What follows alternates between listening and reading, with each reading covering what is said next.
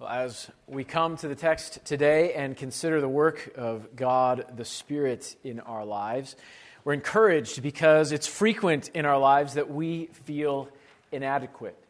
We don't have enough, whether it's strength, whether it's wisdom, whether it's understanding, whether it's time, whether it's health, whether it's money, whether it's power. It really doesn't matter what category you want to pick. As humans, we are finite.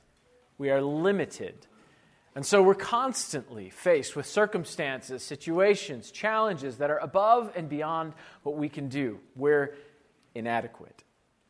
And I imagine that's a little bit what the disciples felt like towards the end of Acts chapter 1, as Jesus had given them these two commands. Number 1, go to Jerusalem and wait for the Spirit. Number 2, be my witnesses to the ends of the earth. Number 1's not so daunting.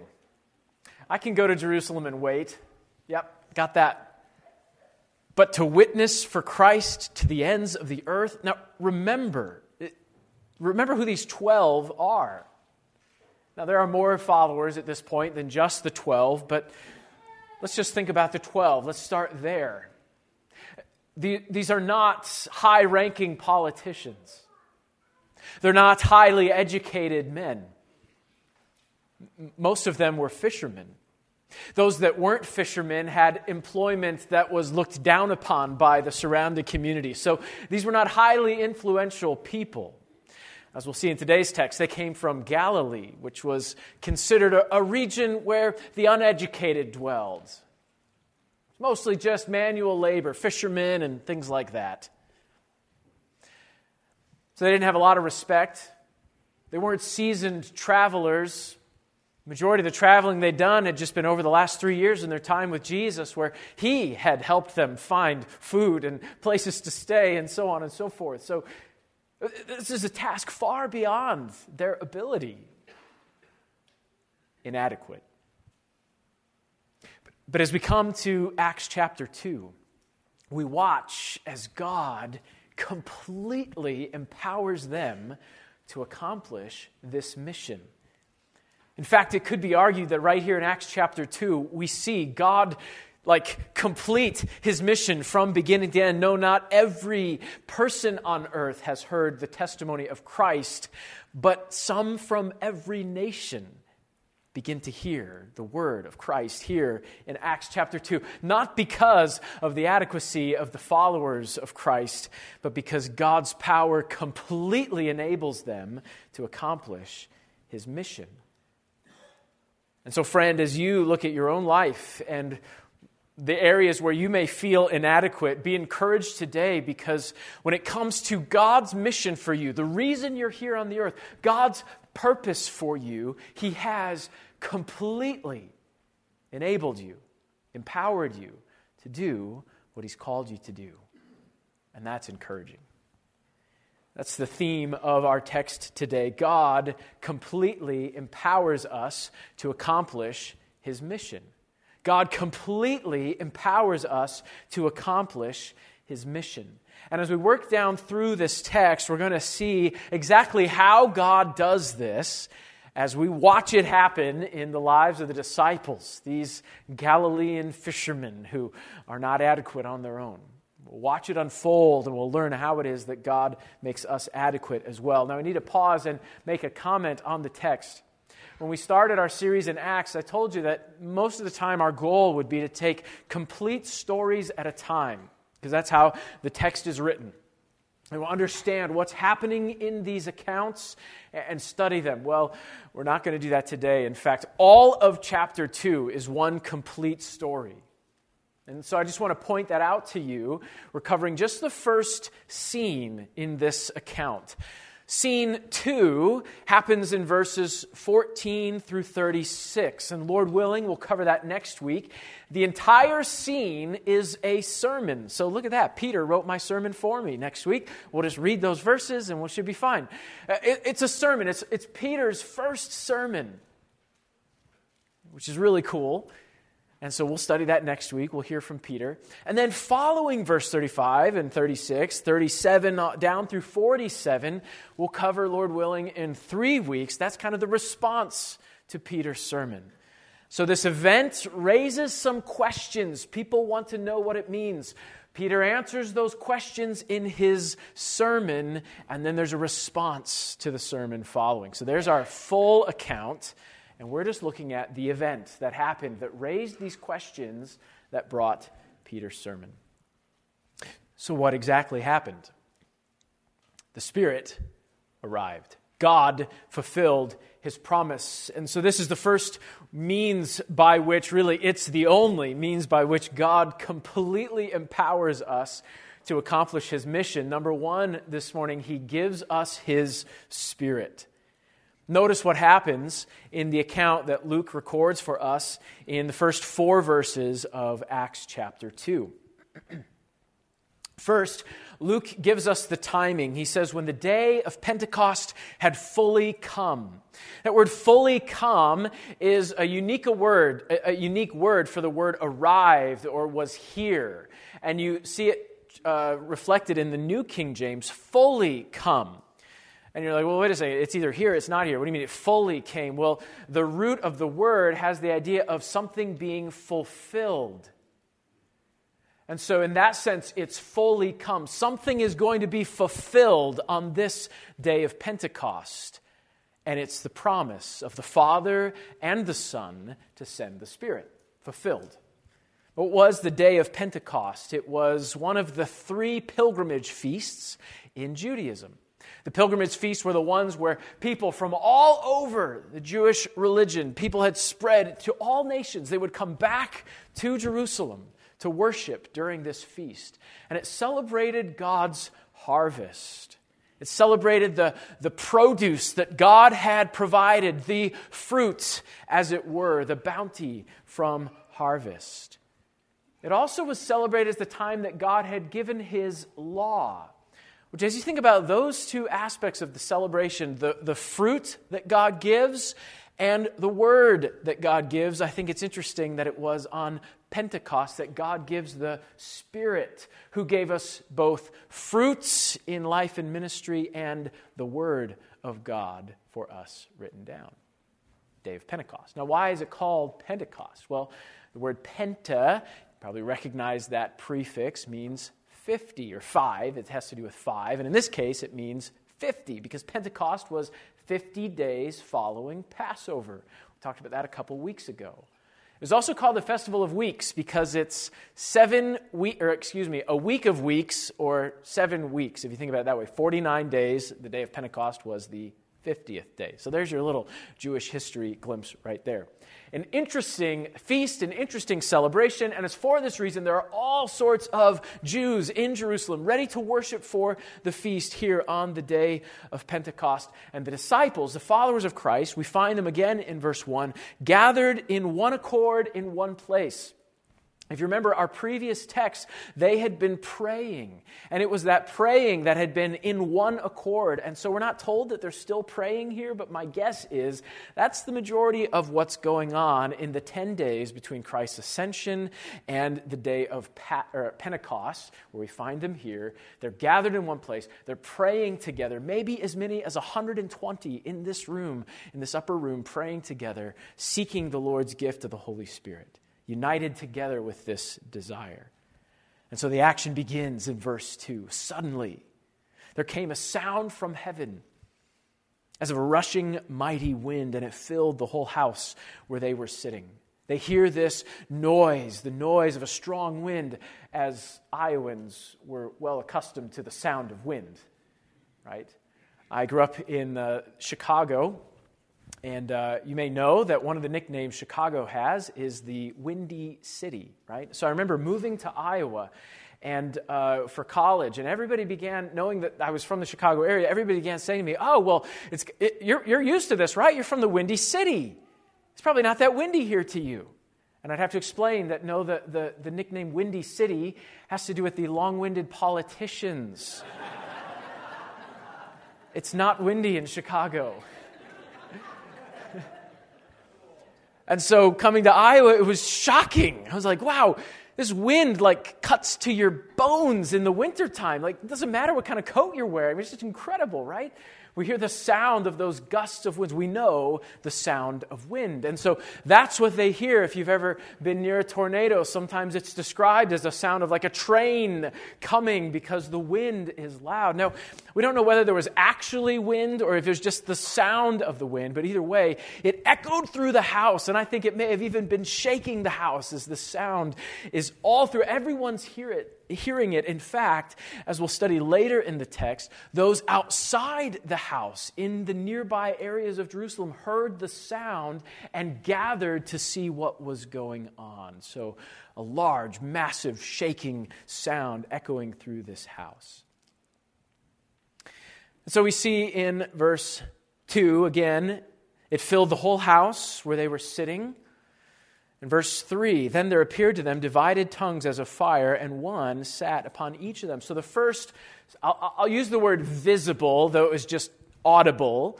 The first visible sign of the Spirit's presence was this wind. And wind is connected to the Spirit throughout Scripture because in Hebrew, they're actually the same word. It's really interesting. It's not true here. It's a different word. It's the word for wind, not the word for spirit, but they're connected words. And so wind signified the presence of God's Spirit. But there's also these flames of fire, the second visible, this time not audible, but visual reminder of the Spirit's presence, were these flames of fire as divided tongues. And it's hard to know exactly what that looked like. There actually are similarities, if you pause to reflect on it for a moment, between a tongue and a flame of fire. They kind of have that, similar triangular shape, right? Okay, our tongues aren't pointed like a flame of fire. I understand that, but I'm guessing that's how Luke is trying to describe this, is this sort of the triangular shape of a flame, and it sort of sat upon each of them, and they could see visibly that something was here. Fire often represented the presence of God in Scripture, right? You can think back, the burning bush episode represented God's presence to Moses. The pillar of fire in the wilderness, which represented God's presence with his people as he led them. You can think through in the New Testament when John the Baptist predicted that this baptism would come, and he said that you will be baptized with the Holy Spirit and with fire. And so I think what's happening here, this is the baptism of the Spirit.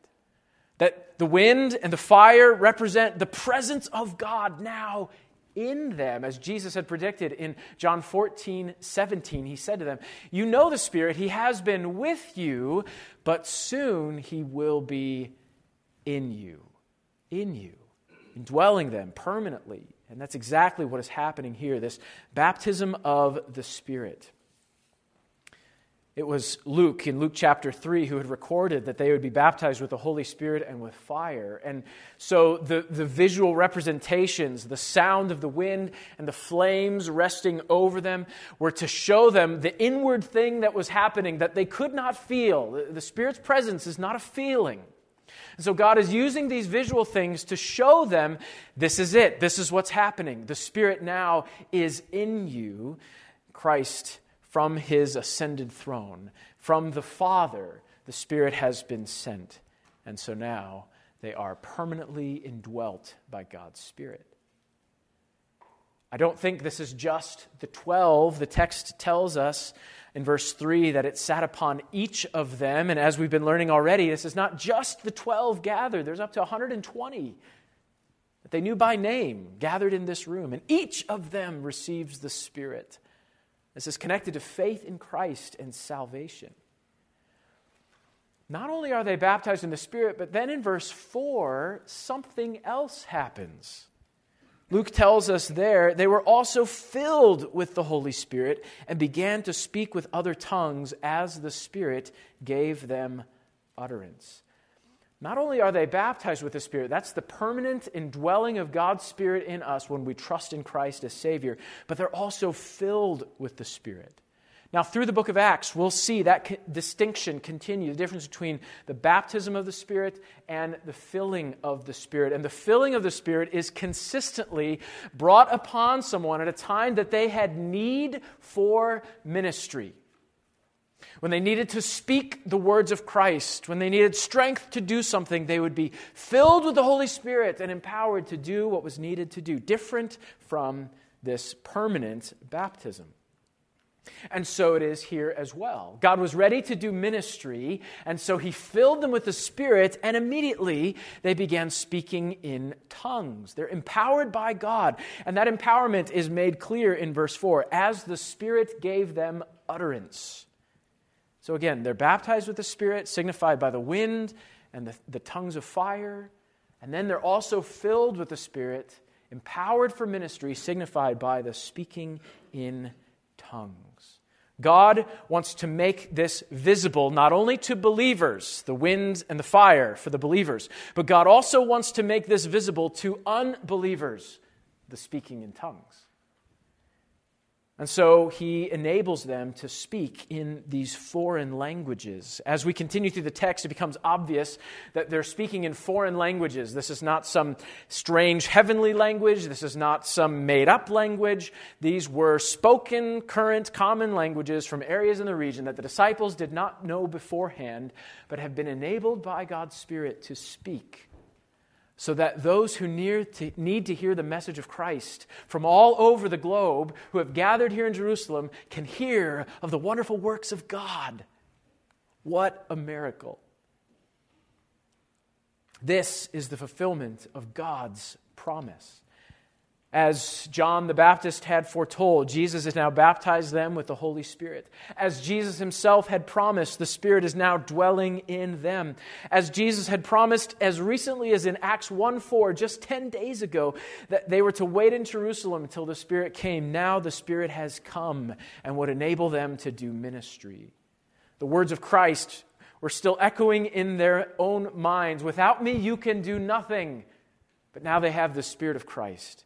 They're ready to witness to the world, and that's the first thing they begin doing as soon as the Spirit arrives. They begin speaking of the wonderful works of God.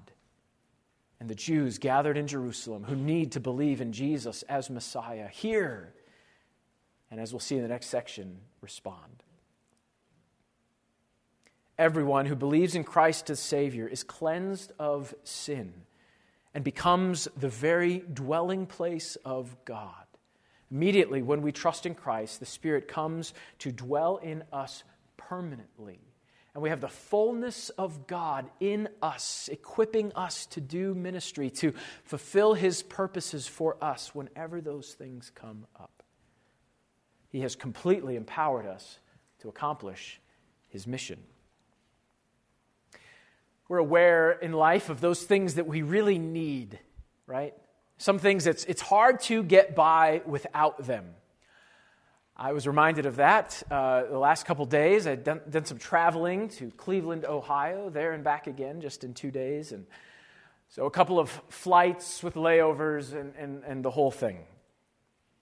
So on my trip back, I was in Cleveland and arrived at the airport later than I like to. It was about 1 hour before my flight was to take off.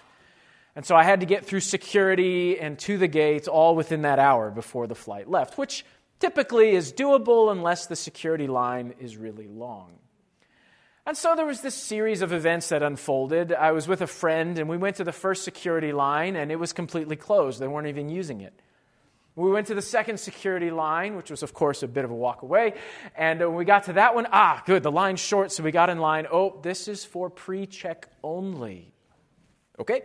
So we left that line and went to the third and final line, the only line that was open for your average traveler, like myself. And it was long, way past the nylon, seatbelt things that, got the line. Way out beyond that, I actually walked past the line because I thought to myself, there's no way that's the line. It's got to be shorter. It's going to be up there somewhere. No, that was the line. So we went back to the end of the line. And so I'm sort of talking with the Lord, trying to keep the stress levels from rising here. Okay, Lord, help us to get through this line in time so I can get to my plane. And so my friend and I are talking and joking and, having a good time. And the line's moving fairly quickly.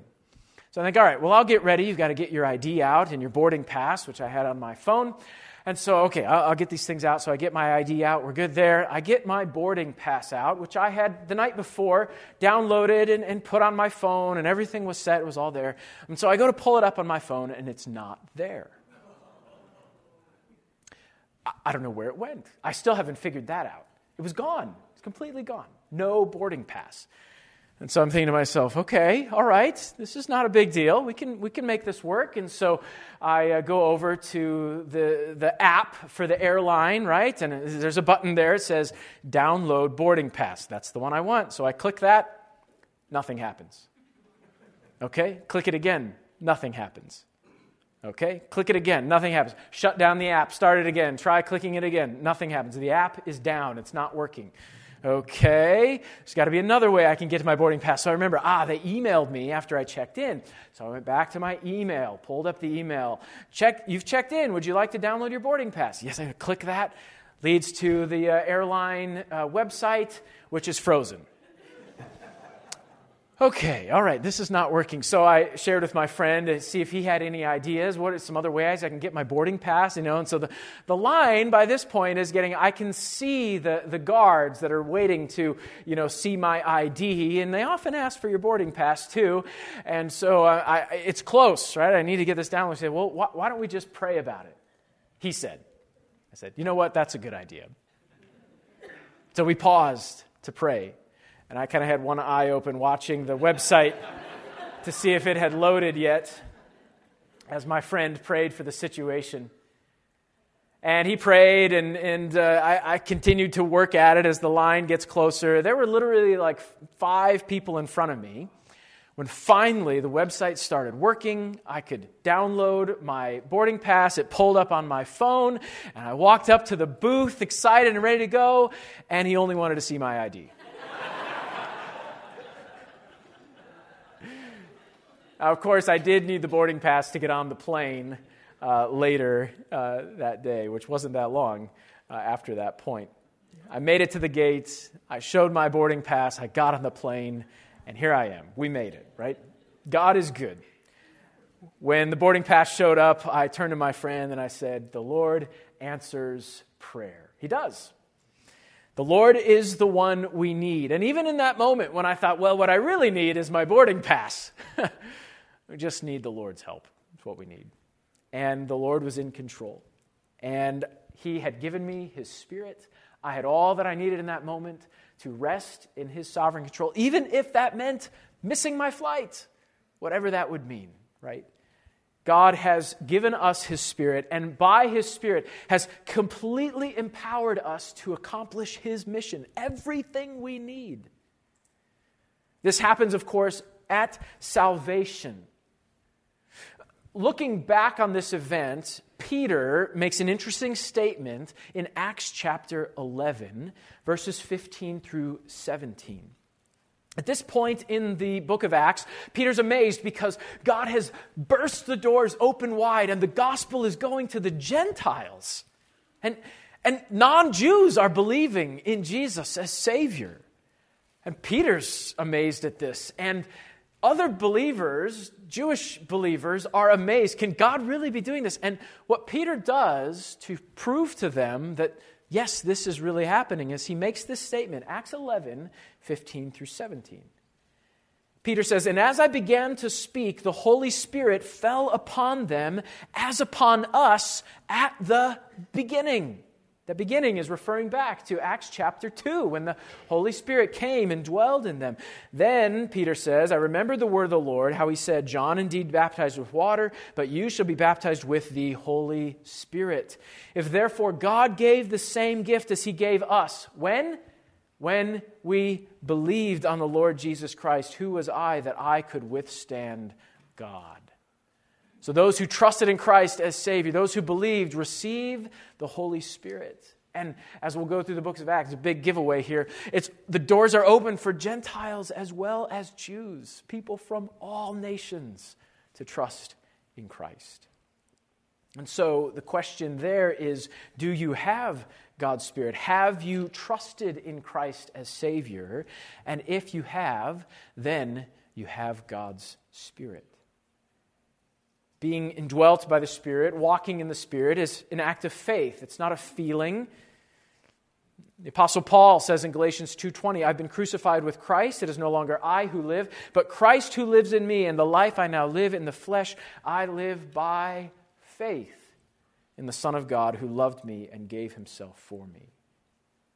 Being filled with the Spirit, different than Spirit baptism. Spirit baptism is the wholeness of God's Spirit in us. We don't need to ask for more. Being filled with the Spirit is a choice I make to yield to God's Spirit, not to get more of His Spirit. I already have all of it. But we know in the New Testament, I can quench God's Spirit when I choose to sin against what I know God wants me to do. So being filled with the Spirit is really yielding, submitting, trusting Him to enable me and to use me for His glory. And so with God's Spirit, we have everything we need to accomplish His mission. Number 2 today, not only does He give us His Spirit, but He enables us to spread His Word. He enables us to spread His Word. Now, we knew this was coming because as soon as they're filled with the Spirit, they begin speaking in foreign languages. Verses 5 through 11 tell us more about what it was that they were speaking and what's happening here. Now, in verse 5, Luke steps back from this monumental event to give us a little more context.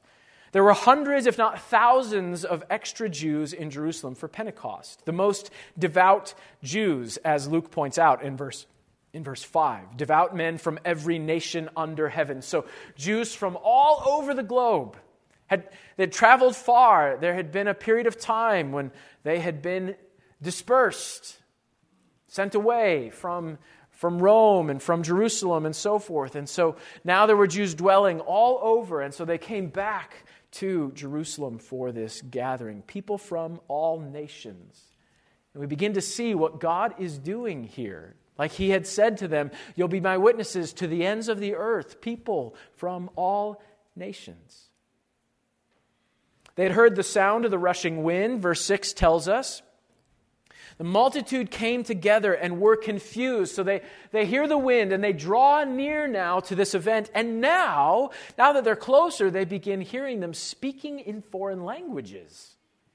In all sorts of different foreign languages. But each of them could hear one of these followers of Christ speaking in his own language, as verse 6 tells us. What is this? They're gathering around the followers of Christ. And I don't think this is limited to just the 12, because we'll go on in the text. There's a list of regions and languages longer than just 12.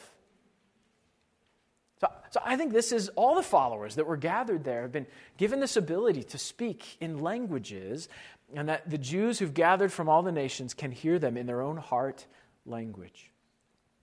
Verse 7, they marvel. They're amazed and they marvel at this, saying to one another, look, are not all these who speak Galileans? And again, we have to understand the historical context of this that was likely meant to be an insult. That they knew this group of followers, the majority of them were from Galilee, and that meant they're not educated. There's no logical reason they should know these languages. They're from Galilee. They probably spoke Aramaic naturally, maybe knew Greek.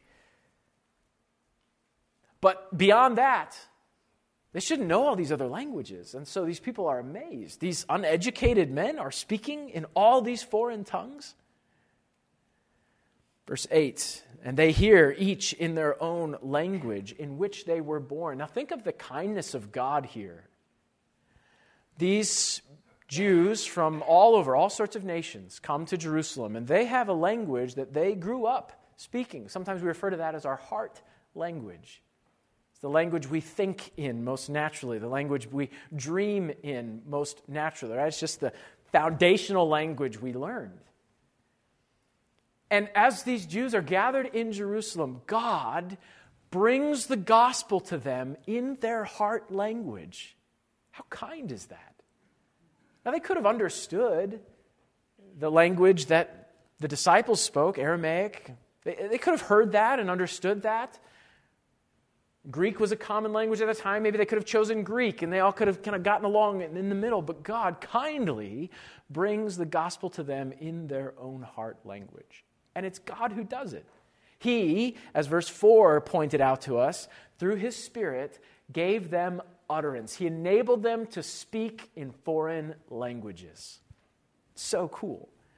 Now, there's some that take this as a miracle of healing, that they're just hearing them in foreign languages. But like I said in verse 4, I think that completely shuts that down. The gift here, the miracle here, is the Spirit giving His followers utterance. They're able to speak in foreign languages. And so with all those languages, each listener can find one follower of Christ who was speaking in their home language. And then in verses 9 through 11, we have this great list. We're not going to get into detail today. Luke lists some of the listeners that were there and the different regions surrounding Jerusalem that people had come from. And this extends to much of the known world at this time that had traveled back to Jerusalem. All kinds of people. And verse 11 concludes it well. We hear them speaking in our own tongues the wonderful works of God. The disciples are praising God. This is what happens when the Spirit has freedom to work in us because we're yielded to Him. We speak the wonderful works of God and hear the special miracle that God gives so that non-believers can see the testimony and hear the testimony that the Spirit has come, that these speakers are speaking in their language that they didn't know. And God has done this to testify to the veracity of His word. God uses the disciples to proclaim the wonderful works of God in their heart languages. Hebrews 4:4 helps us understand a little more why this would have happened. Hebrews 4:4 says this, God also bearing witness both with signs and wonders, with various miracles and gifts of the Holy Spirit, according to His own will. God was using these foreign languages to bear witness to the fact that these disciples were speaking the truth about Jesus. And the Jews who had come and were hearing the wonderful works of God would listen in. And in fact, I think it has exactly the intended result in verse 12. They're amazed and perplexed, saying, what could this mean? God's laying the groundwork for Peter's sermon, which will come in verse 14. They're curious. How are they speaking in my language? I'm listening to them describe the wonderful works of God. How is this possible? What does this mean? And Peter is about to explain. You'll have to come back next week for that part. There's an interesting fact floating around the internet, hard to prove, but it does make a lot of sense, that the entire world, every individual, is connected by 6 contacts or fewer. So what that means is that you know somebody who knows somebody who knows somebody, that's 3, who knows somebody who knows somebody who knows somebody. And that would reach every individual on the planet. As you follow that web of contacts, and they've done a variety of experiments to try to prove that, and it's worked.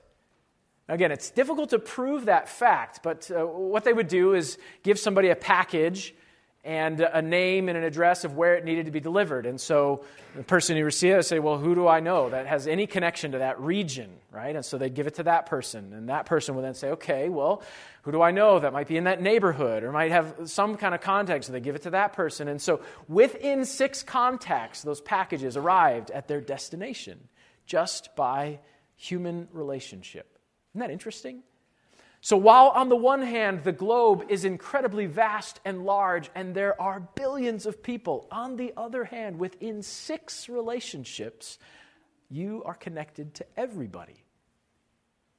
So think of what's amazing about what God did here in Acts 2. As these Jews gathered from the regions, came to Jerusalem, and heard the message of Christ in their own heart language, many of them would end up believing and go back to their region. And now, within just 5 contacts, every individual on the earth could be reached with the message of the gospel. Think about that in your life. Who do you know? And though it may seem to you, well, what's the big deal if my neighbor trusts in Christ? What's the big deal if this person trusts in Christ? They're just one person. I can't reach the ends of the earth, but within 6 contacts, you actually could. And that every person with whom we share the words of Christ, the message of Christ, add to the impact around the entire globe of the message of the gospel going forth and reaching all people. See, God has enabled us to spread His word. His word is effective, and He opens the right doors. God will use your neighborhood, your workplace, your connections. Always have your eyes open for those contacts that the Lord brings into your life. Look for the seekers. Look for those who are ready to hear the word, to hear the gospel, because sometimes God brings the world to us. And it may be that He does indeed want you to go. But let's start by being faithful with the contacts He's given us now, and how He might use those contexts to take the gospel all over the world. He'll give us help to speak.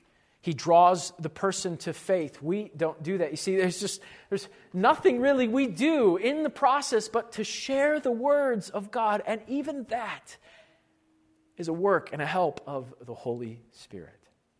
So be ready to share the wonderful works of God. Have you ever considered practicing sharing your testimony of salvation? How you came to know Christ as Savior? I encourage you to practice telling that story, and not just as a story, but specifically as a means of presenting the gospel, so that a person listening, as they hear you share your testimony, as a person listening, they would know exactly what needs to happen in order for them to trust in Christ. That is one of the greatest ways you can declare the wonderful works of God. What did God do in your life? I was 6 years old in Sunday school. I'd grown up in the church. I'd heard the good news that Jesus had died for my sins and rose again. Who knows how many times already by the age of 6. My dad was a pastor, and man, I was familiar with church. But that day in Sunday school is when God opened my eyes to the fact that that little 6-year-old was the one who needed to be saved. It never occurred to me before. It's kind of like, well, that's cool that Jesus died and rose again. That's great for all those people that need to be saved. That all they have to do is trust in Him and they're saved. Good for them, But finally, God had opened my eyes to see that I was the sinner. I had committed sins against God by disobeying my parents. And we look back on those sins as a child and think, well, that's not that big of a deal, right? No, a lie's a lie. And it put Christ on the cross. And God opened my eyes to the fact that I was the one who needed a Savior. And He helped my mind to understand. The Sunday school teacher asked if anybody wanted to make a decision. Maybe she saw me, just the wheels turning. I don't know. I don't think she always asked, but she did that Sunday. And I raised my hand. I need to trust in Christ as Savior. We prayed together. I went and told my dad after that excitedly what I had done, as he got ready to get up and preach for the morning worship service. I'm so thankful for the way God has worked in my life, bringing the message of the gospel, one contact to another contact, and opening my eyes and drawing me to faith so that I could trust in Him. I wonder, have you placed your faith in the Lord Jesus Christ? And if you have, who have you told? With whom have you shared the story of how you came to Christ by faith. Oh, may the Lord use that to spread his gospel truth around the globe. The final thing we notice in this text comes in verses 12 and 13. We see number 3 today. He makes his word effective. Not only does he give us his Spirit, not only does he enable us to spread his word, he makes his word effective. And in verses 12 and 13, we just notice that the word has its intended effect. You've got one group of people who are hearing this, and in verse 12 we read that they're amazed and perplexed and saying to one another, what could this mean? I think this is the work of the Spirit of God beginning to draw them to the right place where they're ready to hear the gospel. And so in Peter's sermon, he'll share a clear presentation of the gospel, and to give away the ending of our story, 3,000 souls trust in Christ. We know that wasn't Peter. It's the Spirit of God using this miracle, the message of the gospel in their heart language. How kind is our God? And then to empower Peter to preach this great sermon, to draw these people to faith so that the gospel would go forth. God is the one who makes his word effective. We see part of that effectiveness in verse 13 as well. Others, mocking, said, they are full of new wine. At first reading, that doesn't seem like God's word has been very effective in their lives. But what the word of God does, from when the prophets of the Old Testament were speaking, through the life of Jesus Christ himself, through now the New Testament, the words of Christ recorded through his apostles by the work of the Holy Spirit, what the word does is bring to light what's in our hearts. And so here we see exactly the opposition. Jesus made this clear in John chapter 3. What happens when the light comes into the world? Well, some will believe, but others will reject. Why? Because they love the darkness, because their deeds are evil. One of the effects of the word is to bring to light what is in our hearts. Like is happening here with these others who mock. They're full of new wine. Now, obviously, that's an impossibility. It doesn't make any sense. Wine does not result in speaking foreign languages. Spoken foreign languages. Real ones, right? It doesn't happen. Not only that, but they reference that this is new wine. Why? Because it's harvest. And so the fresh wine has just been harvested from the fields. Well, the grapes and, you know the process. Anyway, it's just been harvested. This is fresh wine, which was not fermented nearly as much. So it's sweet. This is sugar-induced, speaking in other languages, apparently. There's no logic to their resistance here. And that's what the word has done. It's revealed the sinfulness of their hearts, that they're just opposed to God. They have no good reason to be. God's word is effective. Isaiah 55:11 puts it this way, so shall my word be that goes forth from my mouth. It shall not return to me void, but it shall accomplish what I please, and it shall prosper in the thing for which I sent it. The word of God always accomplishes its purposes. That doesn't mean that a person will always come to faith in Christ, but it will reveal, will bring to light where they're at. Not everyone will respond positively, but everyone will respond. I was thinking about this idea of responding to the word. Again, an airport story for you. The last leg of my journey, I had a layover in Dallas, and it was a short layover, and I wanted to catch some dinner as well. And so I selected one of the restaurants, which was great. I'd never eaten at a Whataburger, and so they had those in Dallas, Texas. So I like to try new things. Hey, that sounds great. I'll go for that. So I got myself a burger, and I waited in line, and it was excellent service there. Things went well. There were a lot of people trying to order dinner, and so the wait took a little longer than I expected, and so the time for my departure was approaching. In fact, I was within 20 minutes of takeoff time, which means that others had already boarded the plane, but I'd done this many times. I wasn't nervous. With 20 minutes, you still have plenty of time to get on the plane. It's no big deal. So I finally got my food, and I decided, it might be wise to start enjoying my burger on the way to the gate because I didn't know how much time I'd have to sit down and eat it there at the gate. And so I'm eating my burger and making my way down the long hallway towards my gate with the moving walkways to help me get there faster and all of this, and having a great time. My gate was around the next corner, and it was as I was kind of, walking and eating my burger that I heard this announcement over the speakers. I couldn't see my gate yet at this point. This is the final call. And then my ears perked up a little bit. Okay, is this my gate? Is this my plane? Final call for flight yada, yada, yada to Des Moines. Uh-oh, that's me.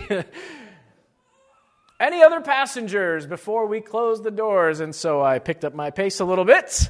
The burger went in the trash, and I booked it right to the doorway. And I still had a few minutes. So anyway, I made it on the plane. I might have been the last one on the plane.